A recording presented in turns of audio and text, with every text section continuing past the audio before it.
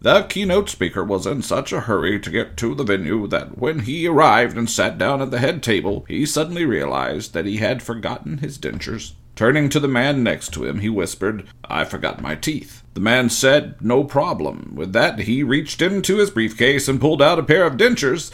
"Try these," he said. The speaker tried them. "Too loose," he said. The man dug around in his briefcase again. "Here, try these." The speaker tried them and responded, "These are too tight." The man didn't seem taken back at all. He dug around in his briefcase again. "Here, I have this pair. Give them a try." The speaker smiled. They fit perfectly. He ate his meal and gave his speech without any further troubles. After the event, the speaker went over to thank his benefactor and returned the spare parts. "I want to thank you for coming to my rescue. Where is your office? I've been looking for a good dentist." "Oh, I'm not a dentist," the man replied. "I'm the local funeral director." Page 2.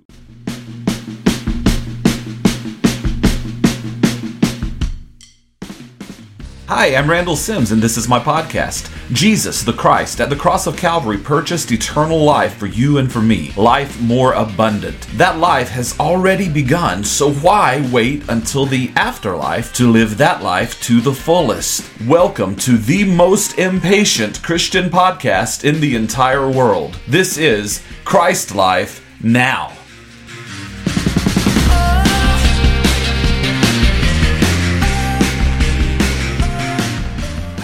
Let me read for you something called The Message to the Exiles. These are the words from the letter which Jeremiah the prophet sent from Jerusalem to the rest of the elders in exile, and to the priests, the prophets, and all the people whom King Nebuchadnezzar had taken into captivity from Jerusalem to Babylon. Beginning in Jeremiah 29 and 10. For thus says the Lord, when 70 years of exile have been completed for Babylon, I will inspect you and keep my good promise to you to bring you back to this place. For I know the plans and thoughts that I have for you, says the Lord, plans for peace and well-being, and not for disaster, to give you a future and a hope. Then will you call on me, and you will come and pray to me, and I will hear your voice, and I will listen to you.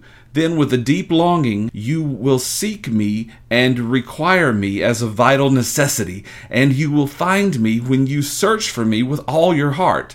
I will be found by you, says the Lord, and I will restore your fortunes, and I will free you and gather you from all the nations and from all the places where I have driven you, and I will bring you back to the place from where I sent you into exile. Now to us, 70 years seems like quite a long time. But to God, the Eternal One, it's not even a drop in the bucket. Most of you listening to this podcast today have not yet even reached the age of 70. So 70 years would represent much more than what you or I think of as a lifetime, at least so far. Even when we're 120 years old, I'm certain that 70 will still seem like quite a few years. But during those long 70 years, when God's people were exiled into Babylon, what they may have often, if not completely, forgotten was that God had made a promise to them. We can tell from this scripture that the promise had been made already because God is reminding them of that promise in this letter. And even though they may have forgotten, even though they may have become discouraged, God had not forgotten, and God had not become discouraged. There were times when they were likely not walking in all the realization of God's plans for them. They didn't know what God's plans for them were, but God is telling them in this letter, I know the plans that I have for you. Even when they may have begun to go astray like sheep and see themselves as something other than blessed, see themselves as something other than God's chosen people, and they may have begun to be discouraged and doubt and think of themselves as mere lowly captives of the Babylonians, this never changed the way God thought about them. God said, I know the thoughts that I think about you.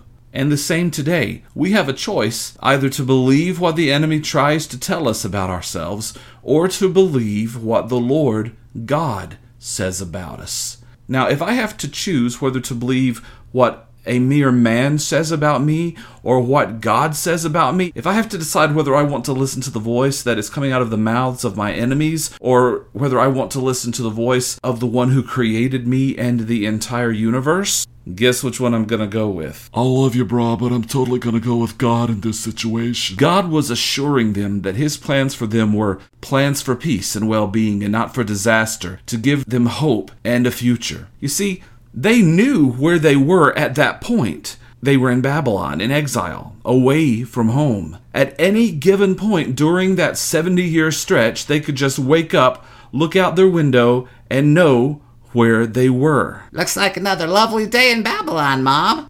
Close the window, Jacob. At any given point in the natural, all they knew was the story so far. But God was reminding them of his plans and of his thoughts. He was letting them know what he knew. And what he knew was the rest of the story. What he knew was you're gonna have peace. You're gonna have well-being. Your future is not a future of disaster. Number one, you're going to have a future. It doesn't end here in Babylon. And number two, that future is going to be a future of hope. Here's a point I want to make clear.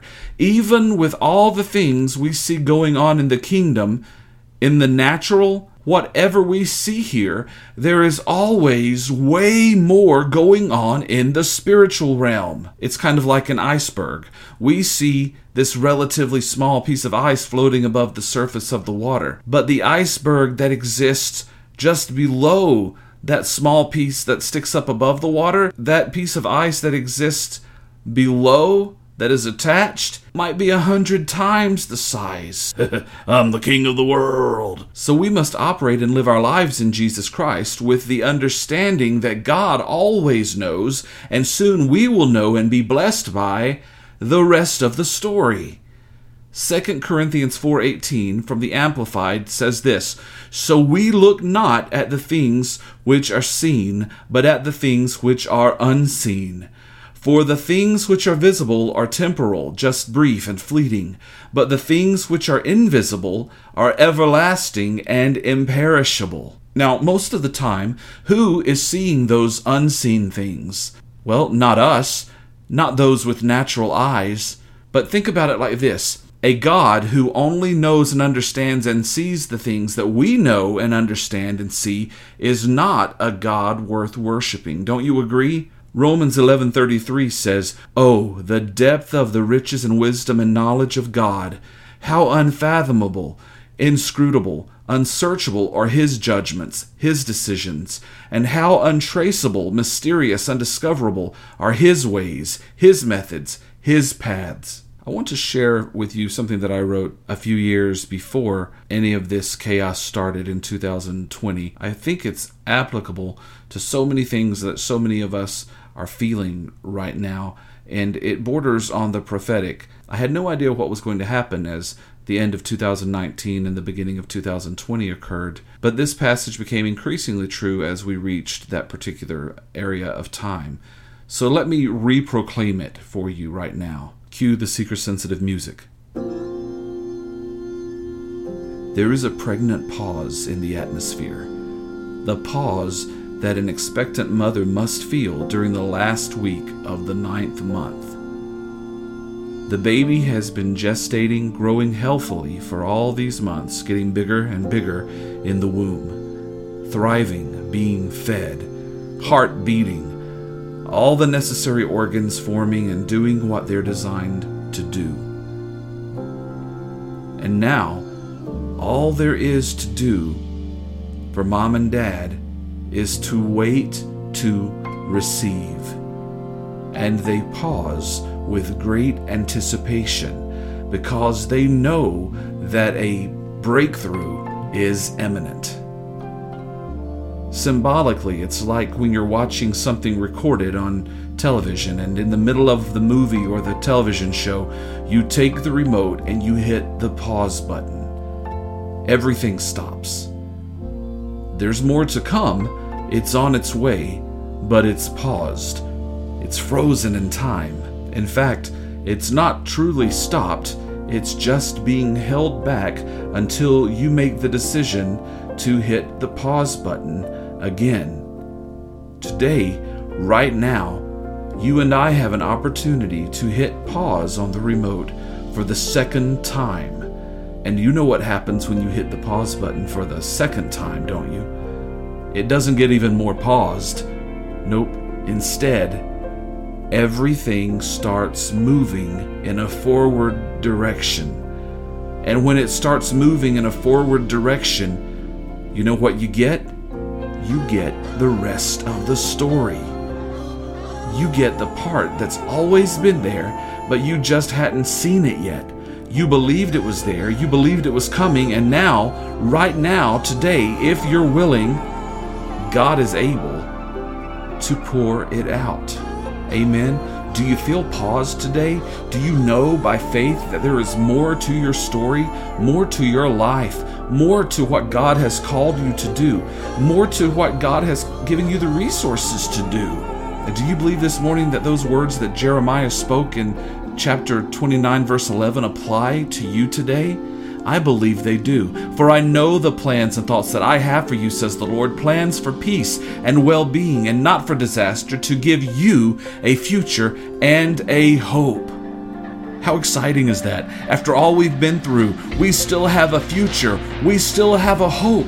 God still has a plan for me and for you. God did not get derailed or dethroned by what happened in 2020. God didn't get surprised by what happened in 2021. And God's not going to be shocked by whatever happens in 2022. I believe that the kingdom of God, you and me, church, are just about ready to hit that pause button for the second time so that the rest of our story begins to take shape. It begins to appear on the screen of our lives. It begins to come to fruition. There's a pregnant pause in our atmosphere, and it is just about time for a breakthrough. It's time to come into a new world, or rather, it's time for us to allow to come into this world something new, something that is the next chapter in the story that God is writing about our lives. Try to think of what God is doing for you right now as a giant birth canal. I would rather not if it's all the same. Bah. Get ready. Get your catcher's mitt, put on your helmet, get your cleats ready. We're just about ready to slide into home. Like a newborn babe, I have been set free. Now, many of us are paused at different levels. Some are paused at the level of not even being born again yet. Guess what? That's not a criticism. Today is the day when you can make that change. Or maybe you have been born again, but backslidings have entered into your Christian walk and you feel like you're separated from God. You know about Jesus, but you don't feel like you really know Jesus. You're kicking tires. You haven't truly just made an absolute decision to live for Him, but you know that it seems like it might be a good plan. Well, today is your day to unpause, to go forward, to make a decision for Jesus, to become an active participant in the rest of the story that God has written about your life, or to rekindle the flame that has died down to maybe a flicker. It's not difficult. Because as Romans 10:9 says, if you acknowledge and confess with your lips that Jesus is Lord, and in your heart believe, adhere to, trust in, and rely on the truth that God raised Him from the dead, you will be saved. Well, how about repentance, you might ask? Well, it's included. If you adhere to, trust in, and rely on the truth, repentance will occur. You will indeed turn away from your past, from your wicked ways. In fact, you don't become born again by repenting. You repent because you're born again. It's about relationship, not religion, people. On the other hand, many people are paused in their story at such a point that they could only be considered a dabbler, born again but not growing, just waiting on God. But the scripture tells you that You are to work out your own salvation with fear and trembling. Now, this scripture has been misunderstood for many years by many people, I think sometimes deliberately, and they believe that working out your own salvation means that you can do and say and act however you want because it's your own experience and you're working it out however you see fit. But that's not at all what it's saying. Philippians 2:12. He says, "Therefore, my dear ones, as you have always obeyed my suggestions, so now, not only with the enthusiasm you would show in my presence, but much more because I am absent, work out, cultivate, carry out to the goal, and fully complete your own salvation with reverence and awe and trembling, distrusting yourself, using serious caution, using tenderness of conscience, watchfulness against temptation, timidly shrinking from whatever might offend God and discredit the name of Christ." Imagine where we would all be right now if we had spent the last year and a half timidly shrinking away from whatever might offend God and discredit the name of Christ. Verse 13, "Not in your own strength, for it is God who is all the while effectually at work in you, energizing and creating in you the power and desire, both to will and to work for his good pleasure and satisfaction and delight." Guys, isn't that what it's all about? Working for the good will, good pleasure, and satisfaction and delight of the Lord? So here's the question for you. What is the rest of your story? Well, you're never going to know unless you unpause it. It's not that hard. Jesus did the hard part. This is not supposed to be a difficult thing. You just need to make the decision to go forward. A decision to live in the righteousness, peace, and joy of God's kingdom. To receive what He has already provided for you. Think about this.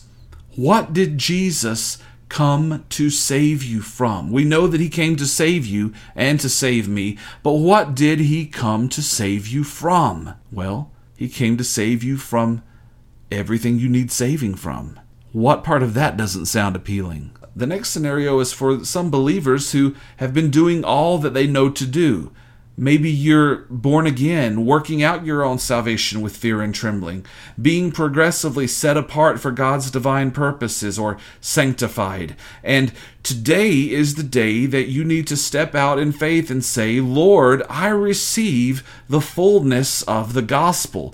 There is a fullness that awaits you. You may not have received yet. It doesn't mean that you're doing anything wrong. Your time had just not yet come until today, because today is your day to be baptized, completely immersed by the power of the Holy Spirit. Talk about making things complicated. Oh, how the church has complicated this over the years. But it's not truly that hard. How do you receive the full baptism, the complete immersion in the Holy Spirit?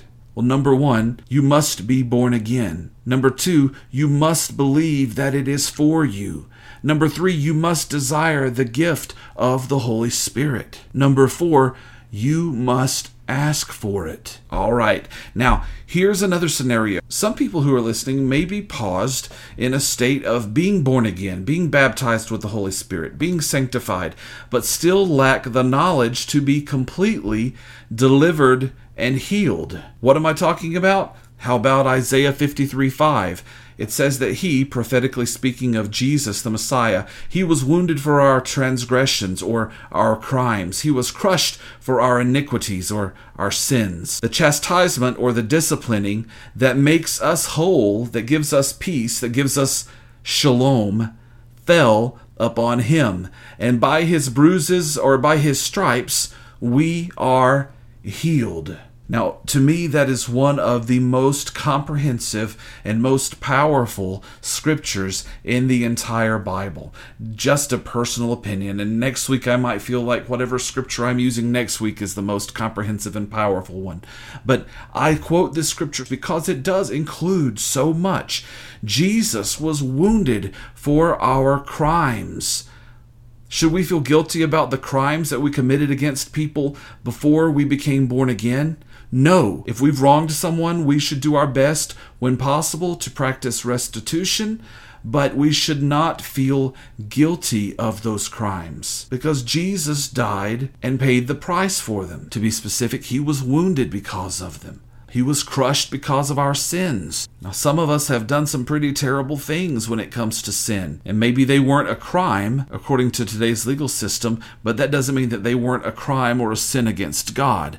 Should we feel bad about those? Should we let those things keep us from progressing, from unpausing, from hearing the rest of our story, and from moving forward?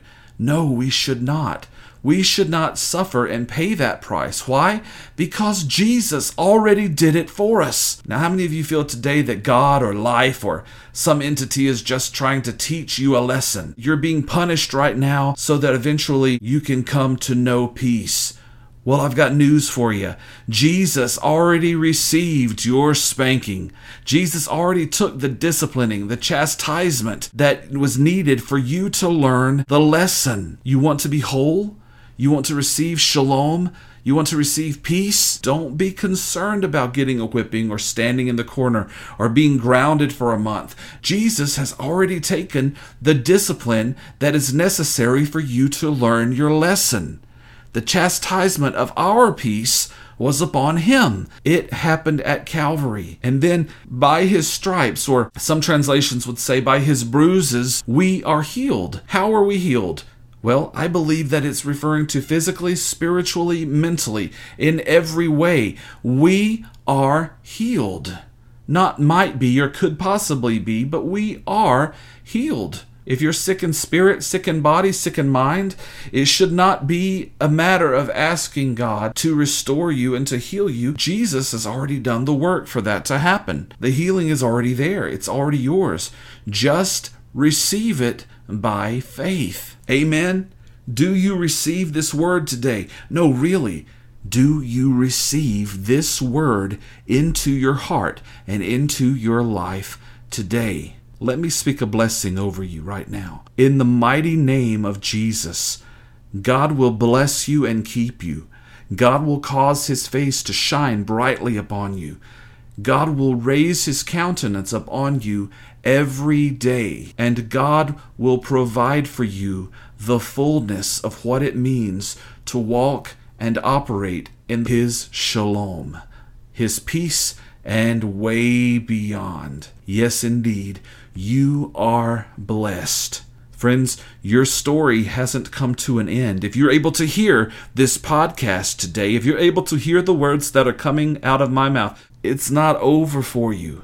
You just need to unpause, be determined to go forward, knowing that God has plans, good plans for your future. And as Paul Harvey would say, now you know the rest of the story.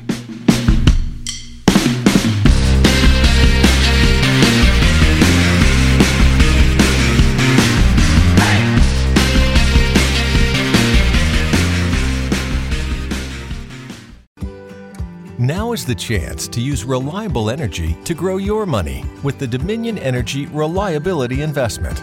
Our new investment product offers competitive returns, no maintenance fees, and flexible online access to your money. Make the reliable investment in reliable energy. The Dominion Energy Reliability Investment. To find out more, go online to reliabilityinvestment.com. That's reliabilityinvestment.com. Lucky Land Slots, asking people, what's the weirdest place you've gotten lucky? Lucky? In line at the deli, I guess? Aha, in my dentist's office. More than once, actually. Do I have to say? Yes, you do. In the car before my kids' PTA meeting. Really? Yes. Excuse me, what's the weirdest place you've gotten lucky? I never win and tell. Well, there you have it. You can get lucky anywhere, playing at LuckyLandSlots.com. Play for free right now. Are you feeling lucky? No purchase necessary. Void where prohibited by law. 18+. Terms and conditions apply. See website for details.